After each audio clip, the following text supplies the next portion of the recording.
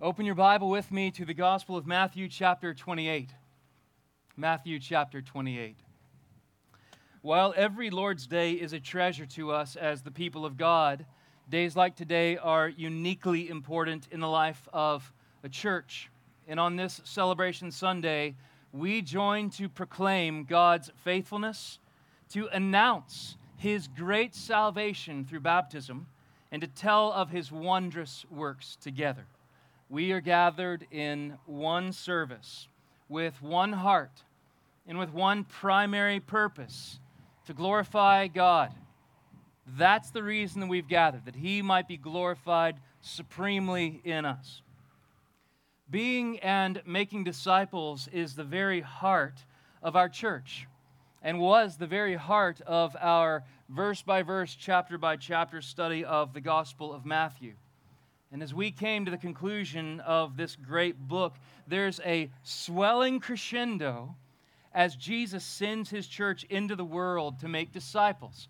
And we didn't want to hurry through this because we want to keep thinking biblically about the role of the local church in the mission of God.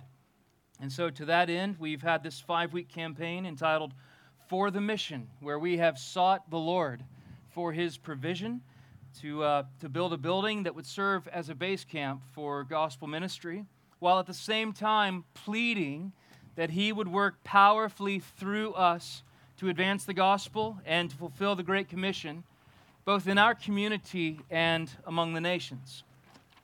The final words found in Matthew 28:20, the final words of our Lord, have encouraged, motivated, strengthened the church through the ages. And so I pray that they would strengthen us today as we live for the mission.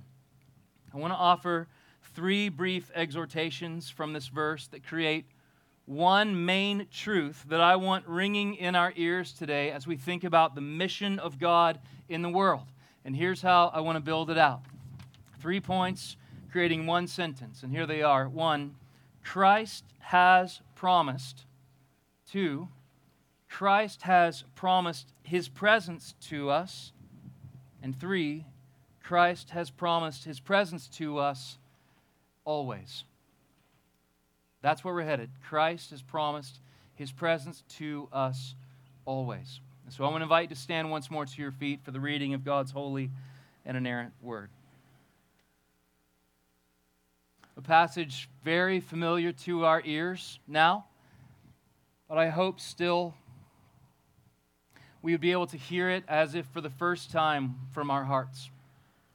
Matthew 28, I'm going to read verses 18 through 20. And Jesus came and said to them, "All authority in heaven and on earth has been given to me.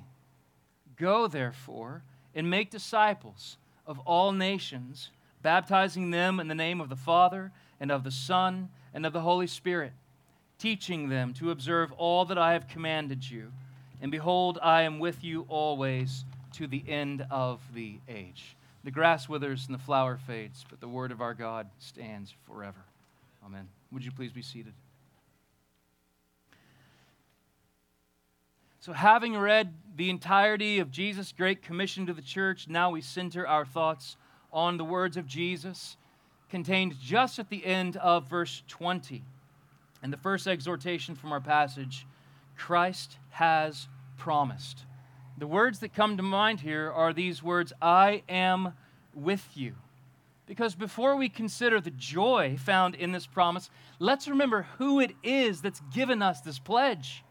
It is the Lord Jesus Christ. Every drop of ink in Matthew's gospel is aimed at us understanding the identity of Jesus as he carefully tells the story of Jesus' birth and Jesus' life, Jesus' death and Jesus' resurrection. And he's writing as an evangelist, wanting us to know and believe in and worship this man, Jesus Christ.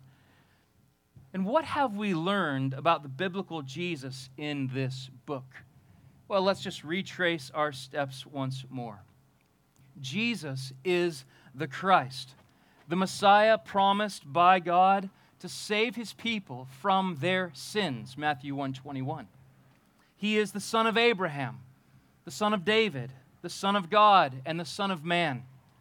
He is the shepherd of the sheep, the Lord of the harvest and the Sabbath, the true and better Passover, the new and better temple. He is the King of the kingdom. He's the beloved of the Father, anointed with the Spirit. He is the chosen servant. Jesus has authority over our sickness, over all nature, over the entire spiritual realm. He has the authority to forgive sin. He is full of compassion, the giver of undeserved mercy, generous kindness, abundant provision. He is the one who brings joy. He makes all things new. He's the one who is gentle and lowly and whose heart is filled with compassion for the lost and for the needy. He was betrayed, crucified, dead, and was buried. But we know that's not the rest of the story. He is risen, and He is alive, and He is coming again. And it's this Jesus, the Jesus as seen in the Bible, that now stands face to face with His disciples and says, all authority in heaven and on earth has been given to me. Now go and make disciples. And by claiming to have authority over the heavens and over the earth, don't miss this, He is claiming to be God. This is what makes the claims of Christ so exclusive in a pluralistic world. He alone can save. That's the whole point that Matthew wants us to see. Jesus was and is and forevermore will be God. And as God, He has all authority to send us into all the world and teach all nations all that He has commanded us. And He has sent us in His authority to make disciples who would bow the knee to the Lord's rule now rather than bend the knee to His judgment on the day of His return. What do we do with that? Well, as a church, we keep our eyes fixed on Jesus. We keep Him the center of our gaze. This is the first work of a disciple, to know, to follow, to worship Jesus.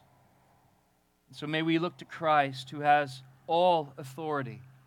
May we build our lives on His word and trust in Him till the race is finished and the work is done. Christ has promised. The second exhortation of our text is that Christ has promised His presence to us. And now we're going to start building on the foundation of who it is speaking, and this is what he is saying. Matthew finishes the last strokes of this letter, and what he sees is an entire world in need of the good news of Jesus Christ. And it's a God-sized task that will take God Himself to complete it. You see, ultimately, the mission of the church is the mission of God that He is simply carrying out through His church. And we've got to see that. We've got to see that. The mission of the church is the mission of God that He is simply carrying out through His church. And so here He assures His disciples of His nearness, saying, "Behold, I am with you." He's with us. The one who is first introduced in Matthew chapter 1, verse 23 as God with us, or Emmanuel, has completed His mission on earth. And now with these last words from Jesus, He sends His people on a mission, and He says that He will still be God with us. The sure promise of His presence is the comfort. The sure promise of His presence is the encouragement that the church needs. And so may I remind us this morning the good news that Christ is near. That in our prayerful, dependent, committed work of making disciples, Christ Himself has promised His presence to us. And oh, how we need it.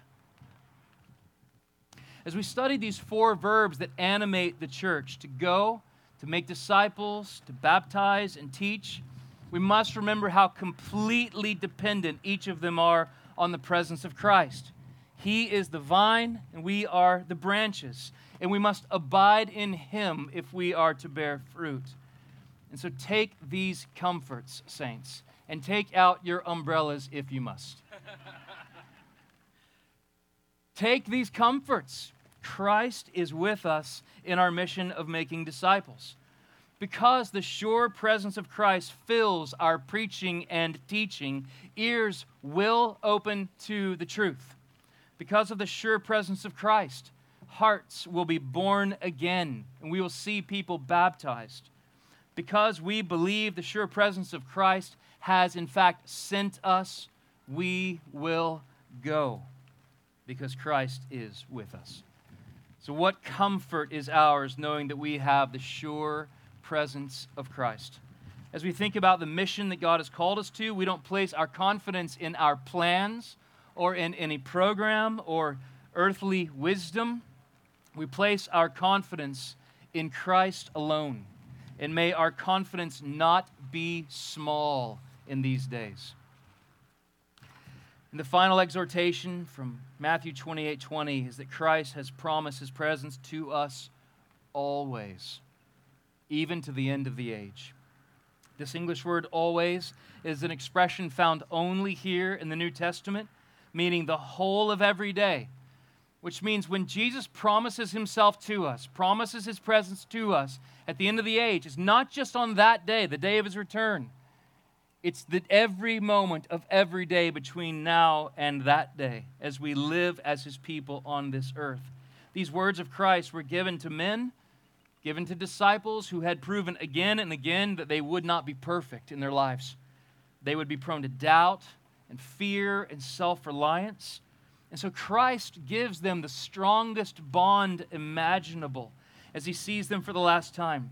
He gives them the bond of his word. His word is as sure as good, that he will be with them to the end of the age. How do we know that? Because these words are based on his authority. They are assured by the strength of his power. And the sure promise of his presence is a comfort and encouragement that we will need. Brothers and sisters, God is with us as his people, both now and to the end of the age. Shall the church now faint or fear when the Comforter is near? So I've been thinking a lot this week about the return of Christ. One night I was sitting on the couch just thinking about the return of Christ, and one of the girls walks in the living room and sees tears streaming down Dad's face and says, "Dad, are you okay?" I said, "Honey, I'm just great." "You look really sad." "Well, I'm not sad one bit. I'm thinking about the day that I'm longing for with every fiber of my being, the day that Christ will return."